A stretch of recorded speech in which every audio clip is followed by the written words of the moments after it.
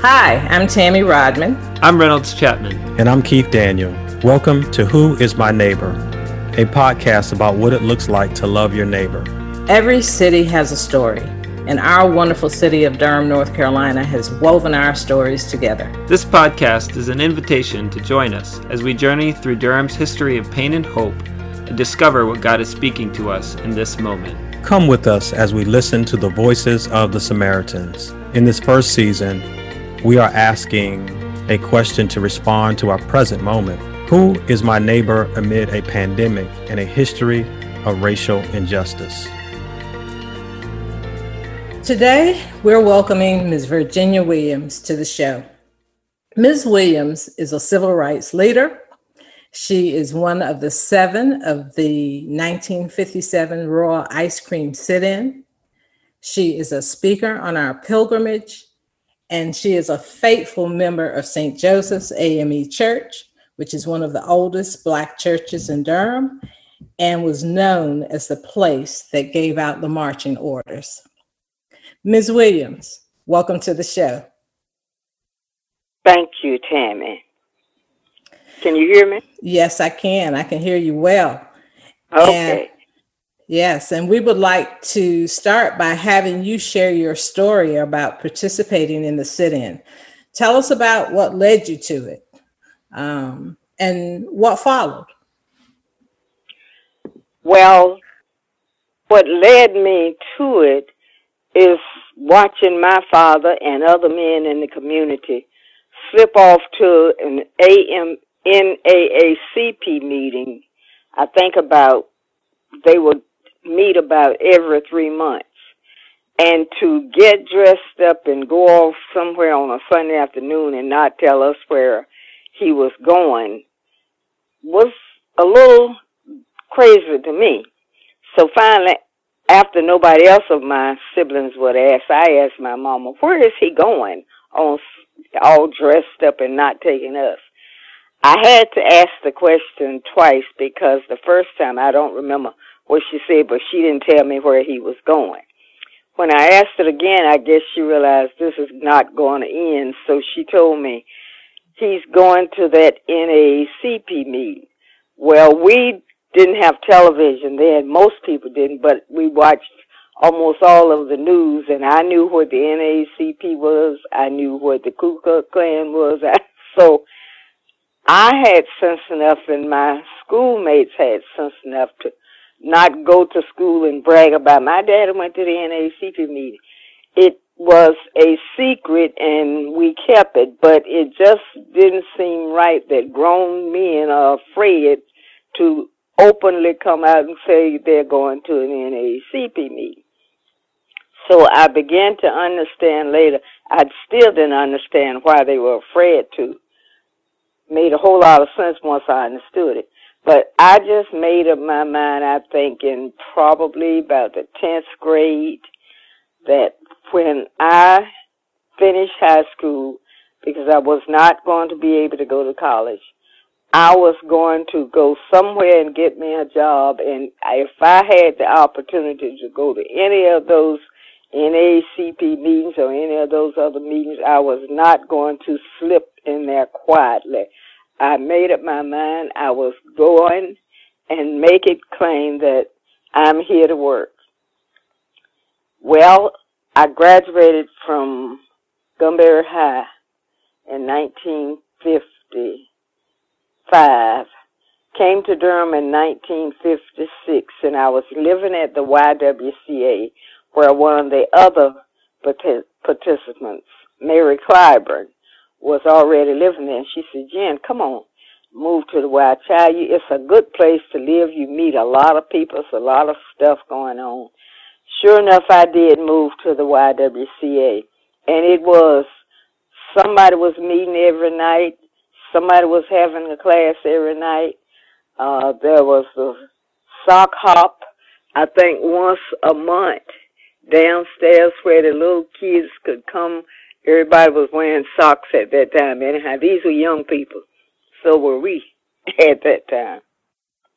And I think once a month, I would go down and supervise the sock hop. It was just a busy place to go, and it was about a third of us who were working, and the 2/3 was for the students. Basically, the YWCA was supposed to be a place for young women to live until they could get settled and find another place to live, but I kept telling them I didn't have nowhere to go. I wasn't looking for nowhere to go.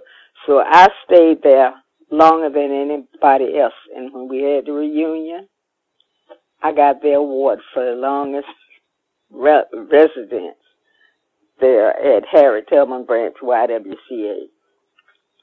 And one Sunday afternoon, Mary Clyburn, Vivian Jones, and I were going out of the building, and a group of nice-looking colored men, we were colored at that time, we'd been a plenty of things, but they were coming in the meeting, and one of them asked us to come to the meeting. And I said, what kind of meeting is it? And he said, the name of the organization is ACT. He said, it's a civil rights meeting, and that was where I wanted to be.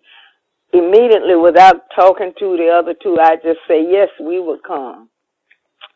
That's how it ended up with 3 women in there. Before then, there were no women, because this also was a very secret meeting, the same meeting like my father was going to, that they weren't telling us where they were going. Neither were these men. It was a mouth-to-mouth thing, and nobody was supposed to go out and say, we're meeting at so-and-so. So it wasn't publicized. It was just a group. Make sure you can trust them that they're not going to tell anybody else. They did not want the public to know what they were planning to do, because they were sure they would have been discouraged. No, don't go. We're doing fine. Don't rock the boat. So we went in and sat down. David Stith was the president. He was also the owner of, at that time, Southeastern Business College. His family still runs a business. I think, I don't know if it's Kitty or something, but there's something about a school that's still going on. And so he was the president, and he got right down to business. He didn't waste any time. He made it clear why they were there. Now, it was our first time there, but they had already organized. So after making it clear why they were there and a few other things, the next meeting was going to be the 4th Sunday in June, and that was going to be on June the 23rd. And we were invited back to that meeting, of course. And there was only going to be 2 things on the agenda. One, where are we going to stage to sit in? And who was going? Those were the only 2 things on the agenda. And true to his word, when the meeting opened that 4th Sunday in June, the first question was, where are we going to stage to sit in? A lot of names came up, different names. We could go in and have gone anywhere, because everywhere was segregated. All of the restaurants and the dining areas were segregated. So finally somebody said, well, what about the Royal Ice Cream in North Durham? It sits right in the heart of the colored community. Why don't we go there? And everybody agreed, Royal Ice Cream, we will go. The second question was, who will go? And the 3 of us women raised our hand, and then 4 other men raised theirs. Now, we know where we're going. We know who is going. And that was the end of the meeting, because the sit-in was going to happen right immediately after it. I don't remember who drove us or how we got down there, but anyway, that is where 7 of us went. We knew we were going to have to go in the back door and get out of the car and go up the steps and stand there and wait until the waiter waited on all of the white customers.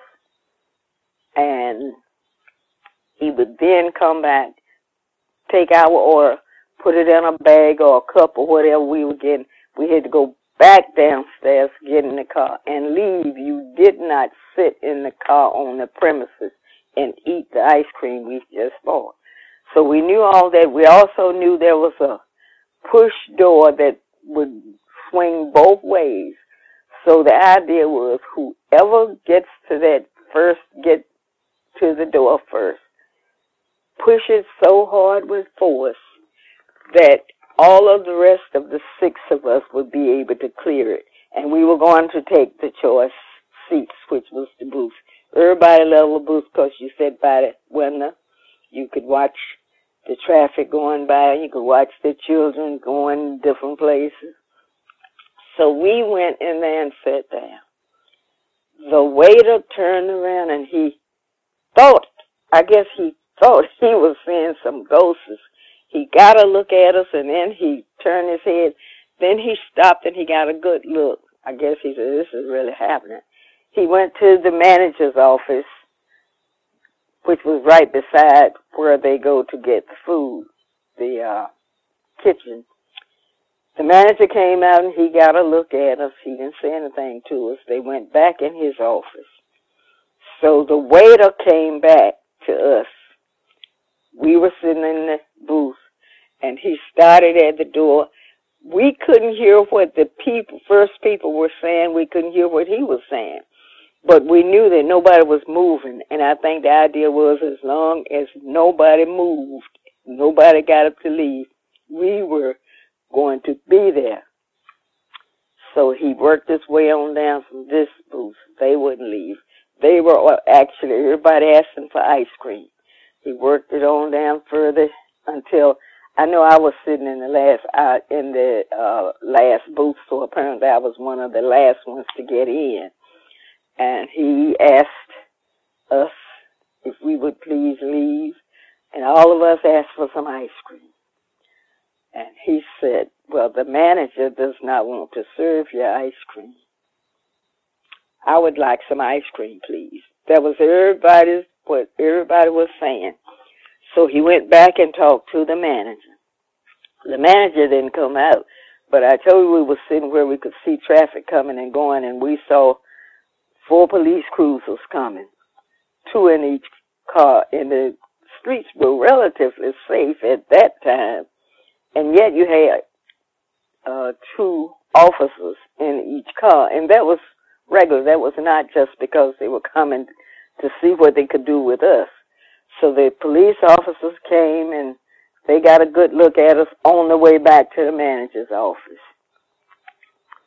And then one of them came out and he decided, while the rest of them looked on, he would try his hand, and he was asking very nice if they would leave. And the ones down there were not leaving. They were still asking the police officer for ice cream.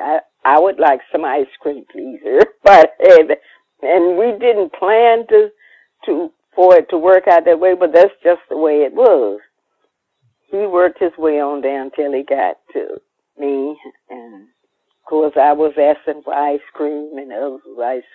The first time he said, well, the manager does not want to serve you, but I would like some ice cream, please. So finally he had to get a little more firmer. He said, the manager is not going to serve you any ice cream.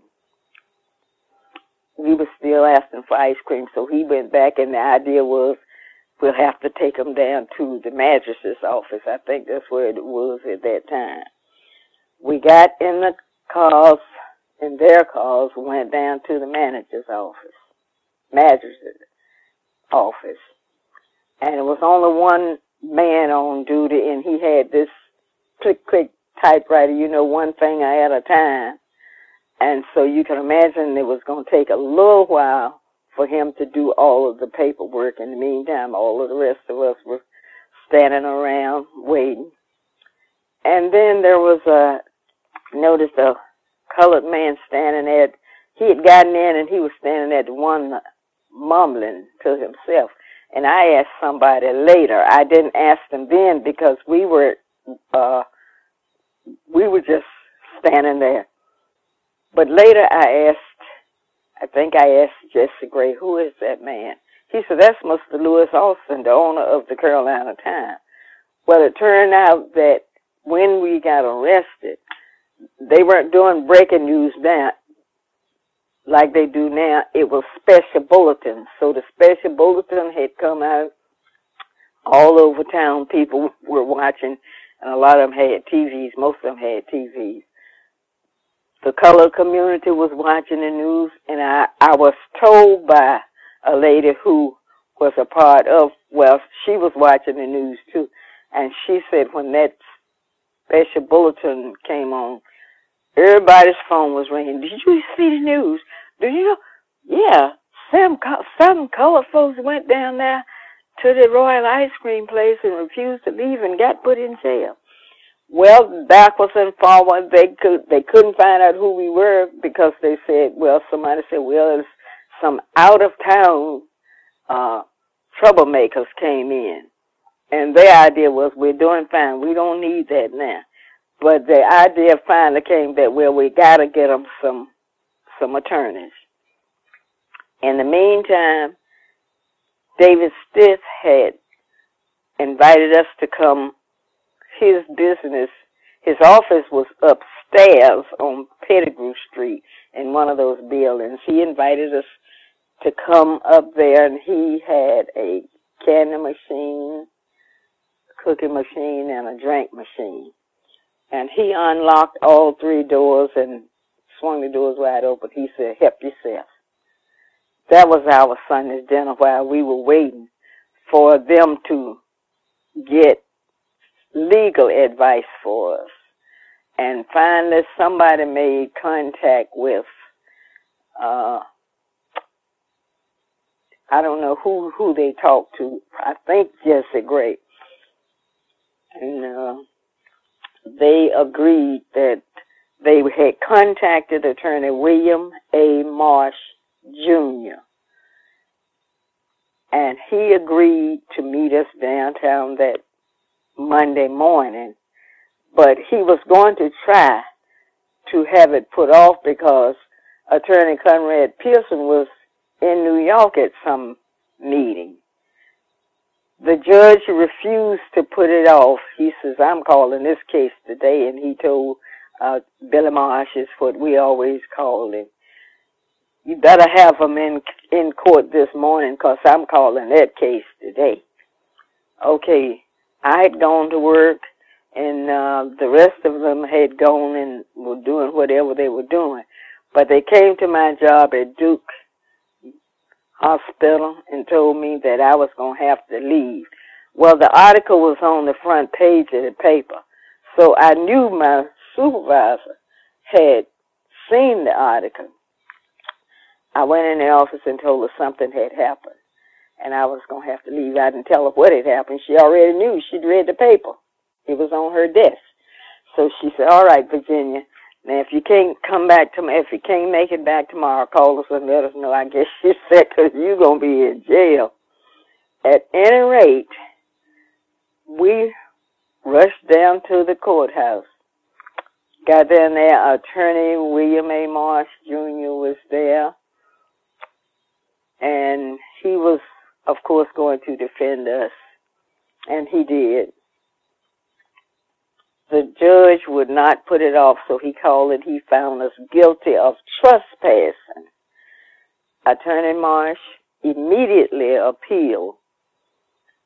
And so we were able to go out then.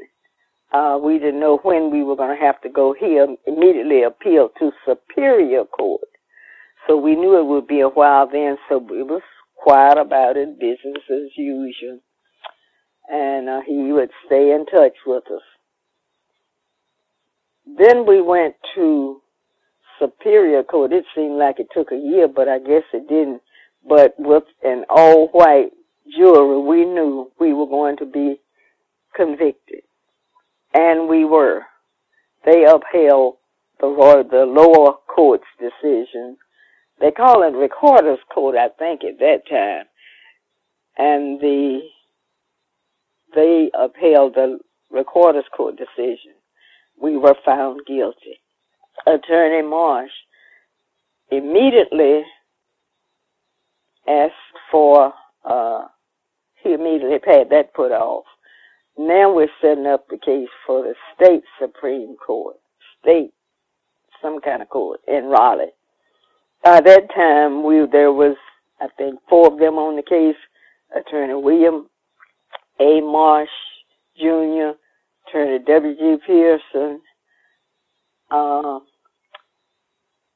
Attorney Conrad Pearson, and M. Hugh Thompson, and McKissick. There were 5 of them. And in the meantime, we went to Superior Court and were found guilty. So now we're heading to Raleigh. And we went there, and that judge upheld the decision of Recorder's Court plus Superior Court and found us guilty. The brief was sent to Washington, to the United States Supreme Court, but I understand that they sent the answer back that our rights was not our rights had not been violated.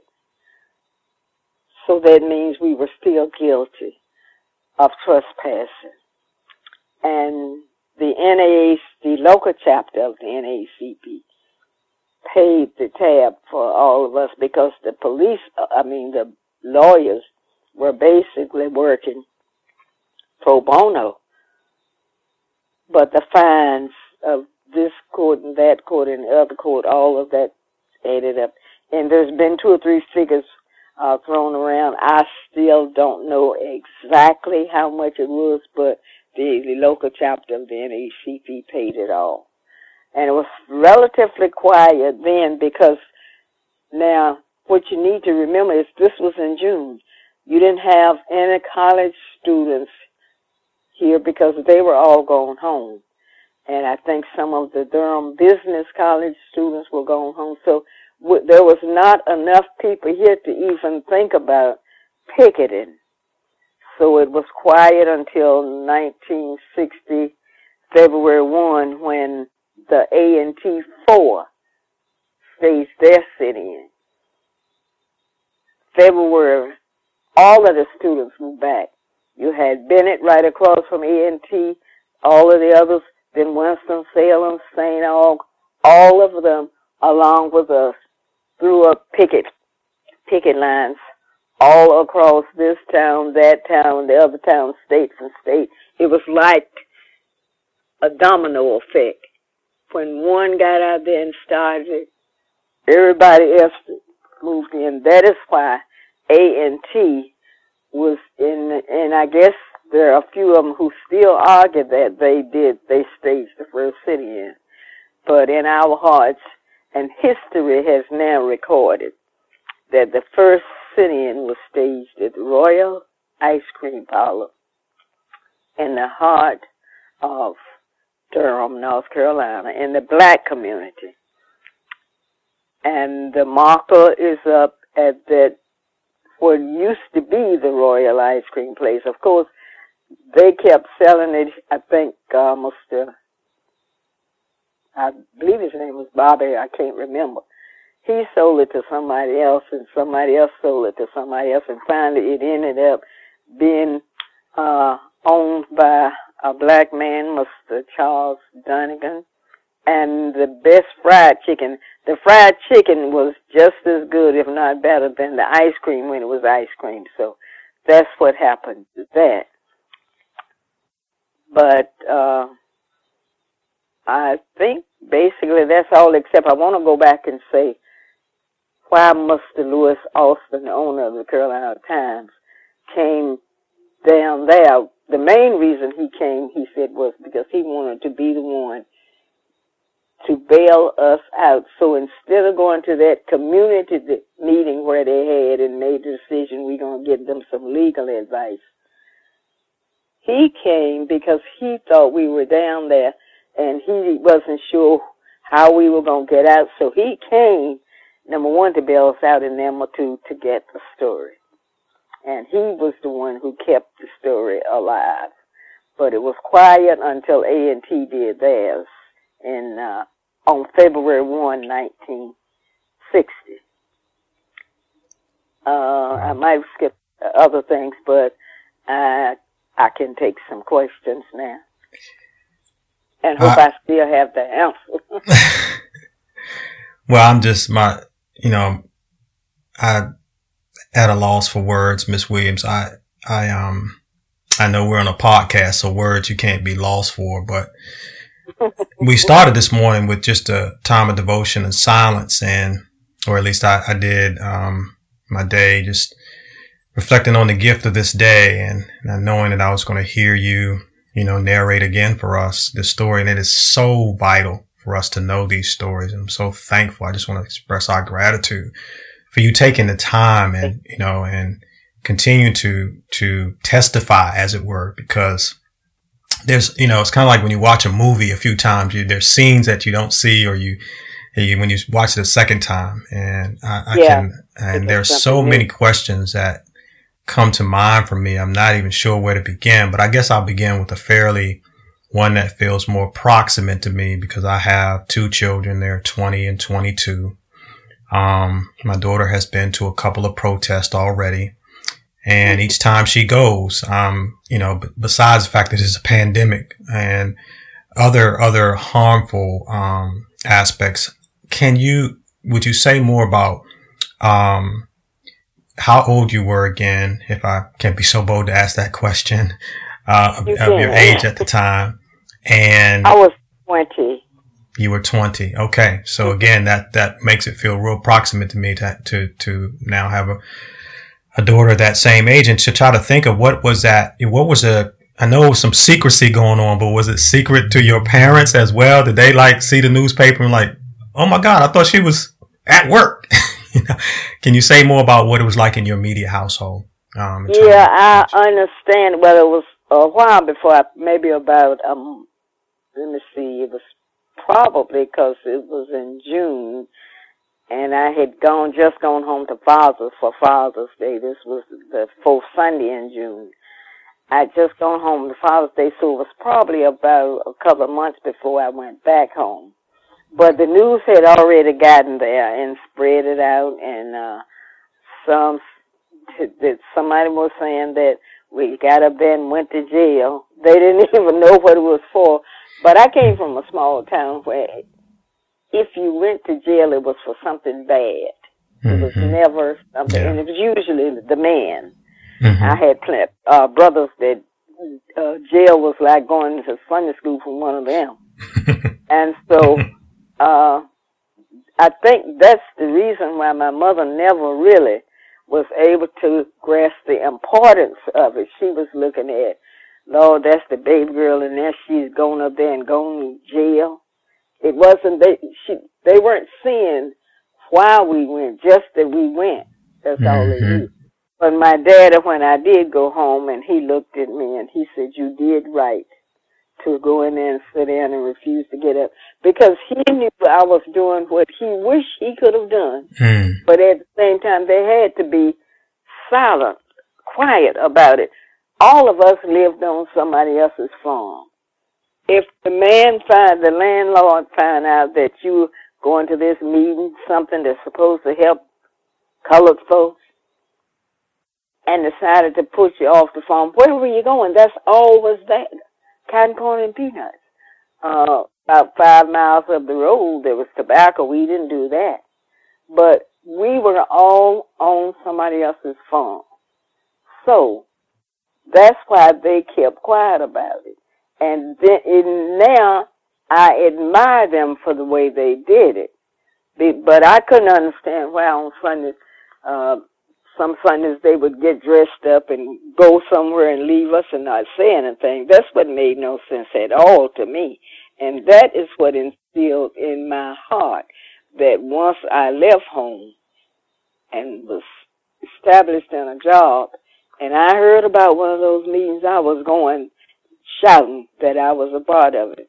Did the same thing they did, went up there and got into this quiet mouth-to-mouth meeting where they weren't telling anybody that they were going to be doing it. David Stith and Levi Johnson and those, they were just quietly meeting until they got it organized, because it was basically organized by the time we found out about it. Well, Ms. Williams, I want to ask the question, and you shared this before, and I always get excited when I hear you share this part because it just speaks to your feistiness and that tenacity that you have when the police officer. So could you share what the police officer said to you? This was after we were at the magistrate's office being booked. And one of the police, and like I said, they had one man typing that click, click, click, click, click, so it took a few minutes for it to happen. Nobody was saying nothing. And that's when he walked over, and I don't know whether I looked easily intimidated or I might have, I don't know what sent him over to just say to me, if you were my daughter, I would take you across my lap and spank you. And without even thinking about it, because I hadn't expected him to say nothing to me. And without even thinking, I said, if I were your daughter, I wouldn't be down here for this. And of course, all of the other police were trying so hard not to laugh because he was already embarrassed. I had already cut him down. And because he didn't think when he said that, if I had been his daughter, I wouldn't have been down there. I'd have been sitting in the Royal Ice Cream place eating ice cream. And so they were trying so hard not to, and every once in a while one would snicker, but that was the only, that conversation was over and no other conversations were started then. But he made it clear if I was his daughter, he would take me across my lap and spank me. And I told him exactly what would have happened had I been his daughter. I wouldn't have been down there. Thank you for sharing. You're welcome. I love that part of the story too. So thanks for bringing that out, Tammy, and thank you for sharing that again, Miss Williams. That's why I say I knew I had missed some parts because it's been a while since we've done the pilgrimage. But things like that you don't forget. You just, if you're telling it in the moment, you might not think about it, but that is what happened. Well, I wanted a conversation. You gave him a conversation. I gave him what he wanted. That's right. Well, I'm just so grateful again for you being with us as well. And one of the things that stood out to me is just how, and you mentioned this a little bit with Keith, people who said, hey, we're doing fine, or kind of questioned the methods of protest. Don't rock the boat, yeah. And don't rock the boat. We're doing just fine. I think about what's going on right now and the protests that are happening, and there is a lot of concern about methods of protest that are inappropriate. And you faced people who were concerned that protesting was inappropriate during your time. So Absolutely. What would you say to protesters now who need some encouragement and who are being told the same thing, don't rock the boat, or that, don't protest? Would love to just hear a word of encouragement to people who are protesting right now. Well, when they first, the Saturday morning downtown at the Arts building, where the mirror that's on the wall of the building down there beside the Arts building, when they opened it that Saturday morning, and we had a student on the forum from North Carolina Century. It was Vivian McCoy, Mickey Michaud, Bill Bell, and I were on the forum, but we also had a student. And that was the question that one of the questions he asked. And the only encouragement I gave them was, if the time comes and you know it's right. Basically, I was saying, when you get old enough, make sure you register, so when the time comes and you feel that it's right in your heart, that it's right, I would be thrilled to death to see you in the street protesting, as long as for something good. These protesters, I am still proud of the young protesters who did it, and did it in a nice way without the violence and stuff. However, one of the things that they're looking at now is some of the police officers are fanning the violence with them.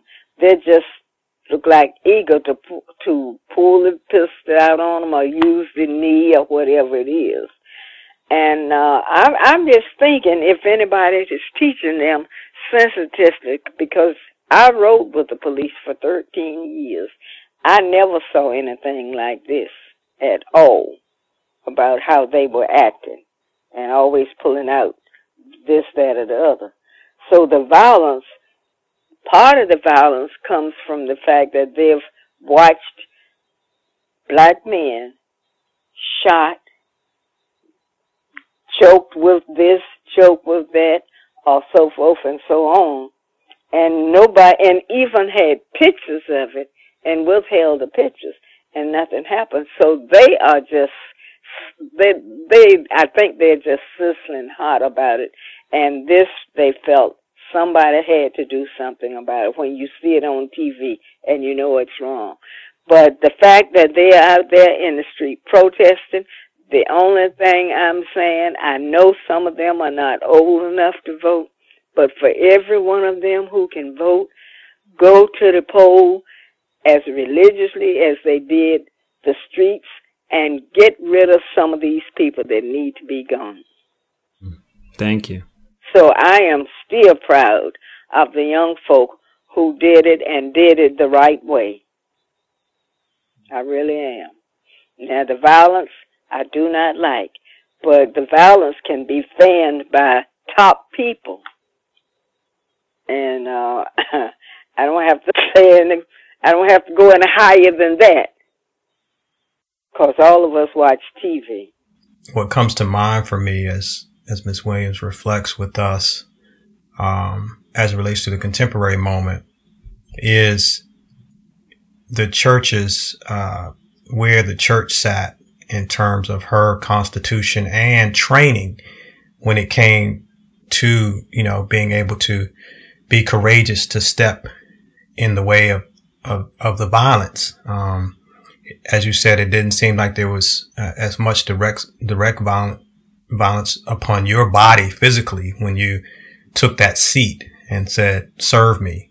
But I know we mentioned at the start of the broadcast your faithful commitment to the body of Christ and to a particular church. But can you speak to, again, the inspiration, the source of your strength, if it lied there, and how that may be offered to our listeners today, and knowing that not all of our listeners necessarily claim Christianity as their explicit faith commitment, but we would be remiss in this show, given that our vision and imagination comes from the story of the Samaritan.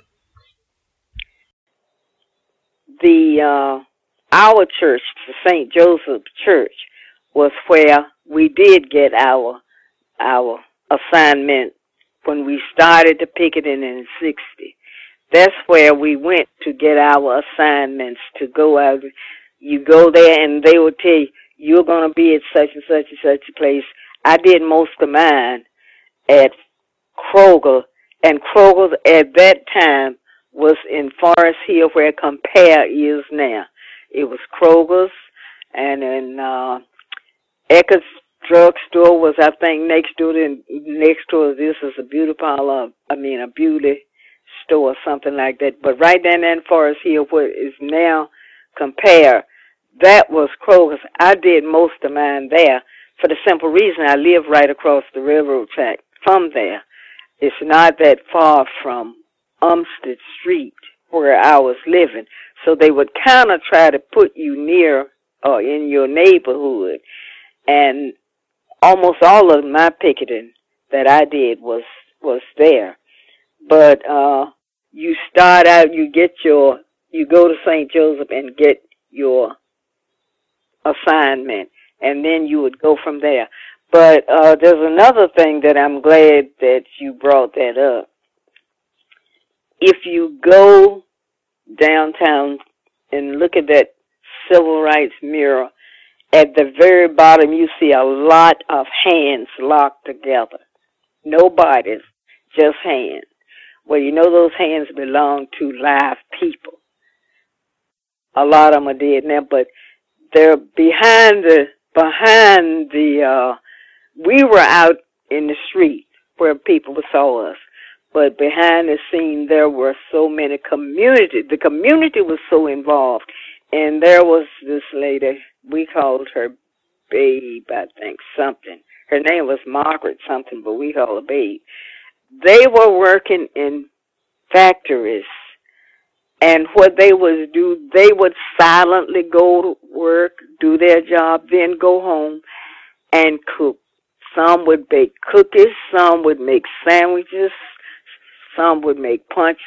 They would take it to the station where we were coming to get our assignments so that nobody would have to go on the picket line hungry. So those hands show you that that was the backing of the community people that you didn't see. And they weren't out there in the street bragging about that either. But they made sure that no child, because a lot of students left school and came straight there to the picket line to get ready to go out on the picket line. They would have sandwiches and cookies and so forth and so on. They would have something. They never bragged about it, but we knew who they were. And then the next day they would quietly go to their job and still didn't brag about it. But they were the backbone. Is always a backbone. There was just a lot of community help then at that time. And I'm talking about parents. And, of course, I mentioned St. Joseph because that's where you went and got your assignment. But the churches were also involved in these protests and things of that sort. You had the ministers were involved in it because our pastor at that time was Reverend Melvin Chester Swan. The mayor was Mayor Wentz Grobarick, who died last summer, I believe, 100 years old. He was 100. I think he had his birthday, and then he died right after then. And when we would go down there to get our assignments, or if there was some message that Reverend Swan and the mayor wanted to tell us, they would be standing at the podium shoulder to shoulder, and Mayor Grobarick would come across that railroad track and come down to St. Joseph. It was like no big deal to him. We got a job to do. Now, when he went back across the railroad track, I think he caught there was backlash at him. But he didn't let that keep him from coming to St. Joseph back. And he and Reverend Swan worked, as we said, they worked that thing together. And it was Reverend Douglas Moore, a preacher, who led the protest, right, Miss Williams? Who kind of gathered you all together? Yeah, he did. Reverend Douglas Moore. And he was the pastor at Asbury Temple Methodist Church now. That building is still there, but I think that church moved to, I believe that's the big church on the corner of Austin Avenue, but I'm not sure about that.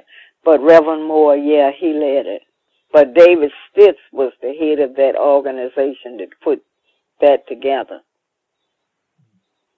Ms. Williams, did you think that at this point in your life that you would still see some of the same issues being fought for? No, and every time some of the people who were out there with us, when I meet them, they stop and say, I thought we took care of this years ago. We're all surprised.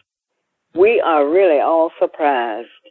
And every time I run into some, they say, that's what we asked ourselves, can you believe it? Can you believe now? And it looks like it's getting worse.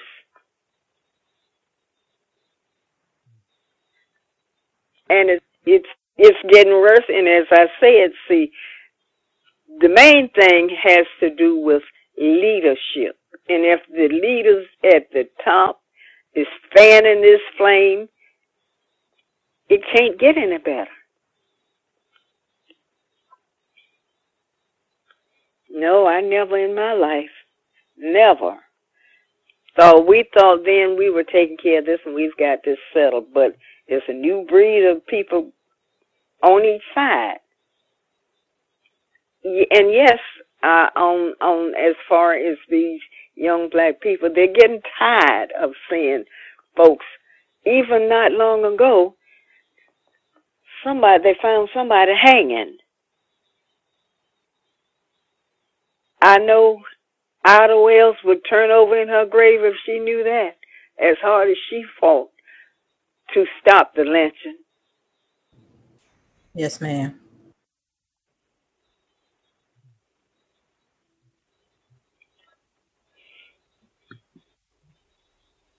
Any closing questions for you, Keith? Well, once again, words escape me, and I just do find it incredible that we're back at this place in a very, very tragic way. But as we are encouraged in this podcast to continue to insert or assert the question, Ms. Williams, we'd like to ask you the question as it relates to how do we, or what does it look like for you to love your neighbor in a time, once again, where we feel like all the efforts that you all have made and did make, and the sacrifices and the struggle, what does it look like for you today to model us? I'm going to still hang on to hope. Mm-hmm. That is what it looks like for me. The evils that people are doing and probably will still be doing won't last forever, I think. I'm going to just tell you one of the things when I look at the news, and I always look at Lawrence O'Donnell on 10 o'clock on weeknights. I don't know if any of y'all ever watch him or not. He comes on MSNBC 10 o'clock at night. But he usually brings on a lot of people who really comes out and say what is happening and so forth and so on. And then we watch the news. And then you see officers, elected officials, from the top down, acting the way they act. I just flipped to the 37th Psalm. Fret not thyself because of evildoers, for they will be cut down soon like the grass, or something like that. That's not the exact words, but the 37th Psalm. And I just hang on to that. And I believe that there is hope. But some of these elected officials are going to have to go. They are going to have to go. Well, Ms. Williams, we want to thank you. As always, you always inspire us and you always give us hope. And you are welcome. You are quite welcome.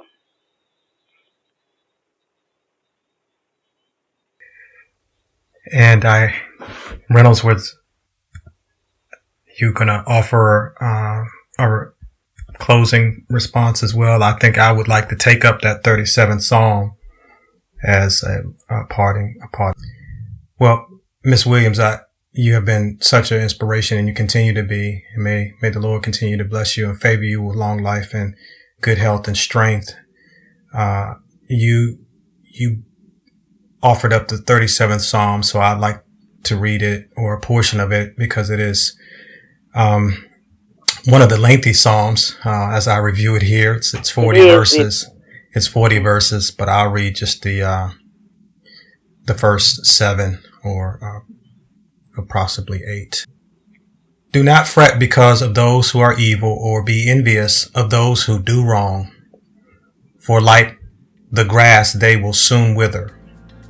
Like green plants, they will soon die away. Trust in the Lord and do good. Dwell in the land and enjoy safe pasture. Take delight in the Lord, and he will give you the desires of your heart. Commit your way to the Lord. Trust in him, and he will do this. He will make your righteous reward shine like the dawn, your vindication like the noonday sun. Be still before the Lord and wait patiently for him. Do not fret when people succeed in their ways, when they carry out their wicked schemes. Last verse. Refrain from anger and turn from wrath. Do not fret. It leads only to evil. Thank you. That was, and I think that's all fitting and proper. If you can just remember that when Reverend Philip R. Cousin Sr., who got elected bishop and left St. Joseph, but that was the one thing that ever so often he would remind us of when things were not going good, the 37th Psalm. Yep. And I think I never forgot. Well, thank you again, Ms. Williams, for your time and your words of wisdom. The Who is My Neighbor podcast is a production of Durham Cares, a nonprofit that mobilizes Durham residents to love their neighbors. Learn more at www.durhamcares.org. Be blessed.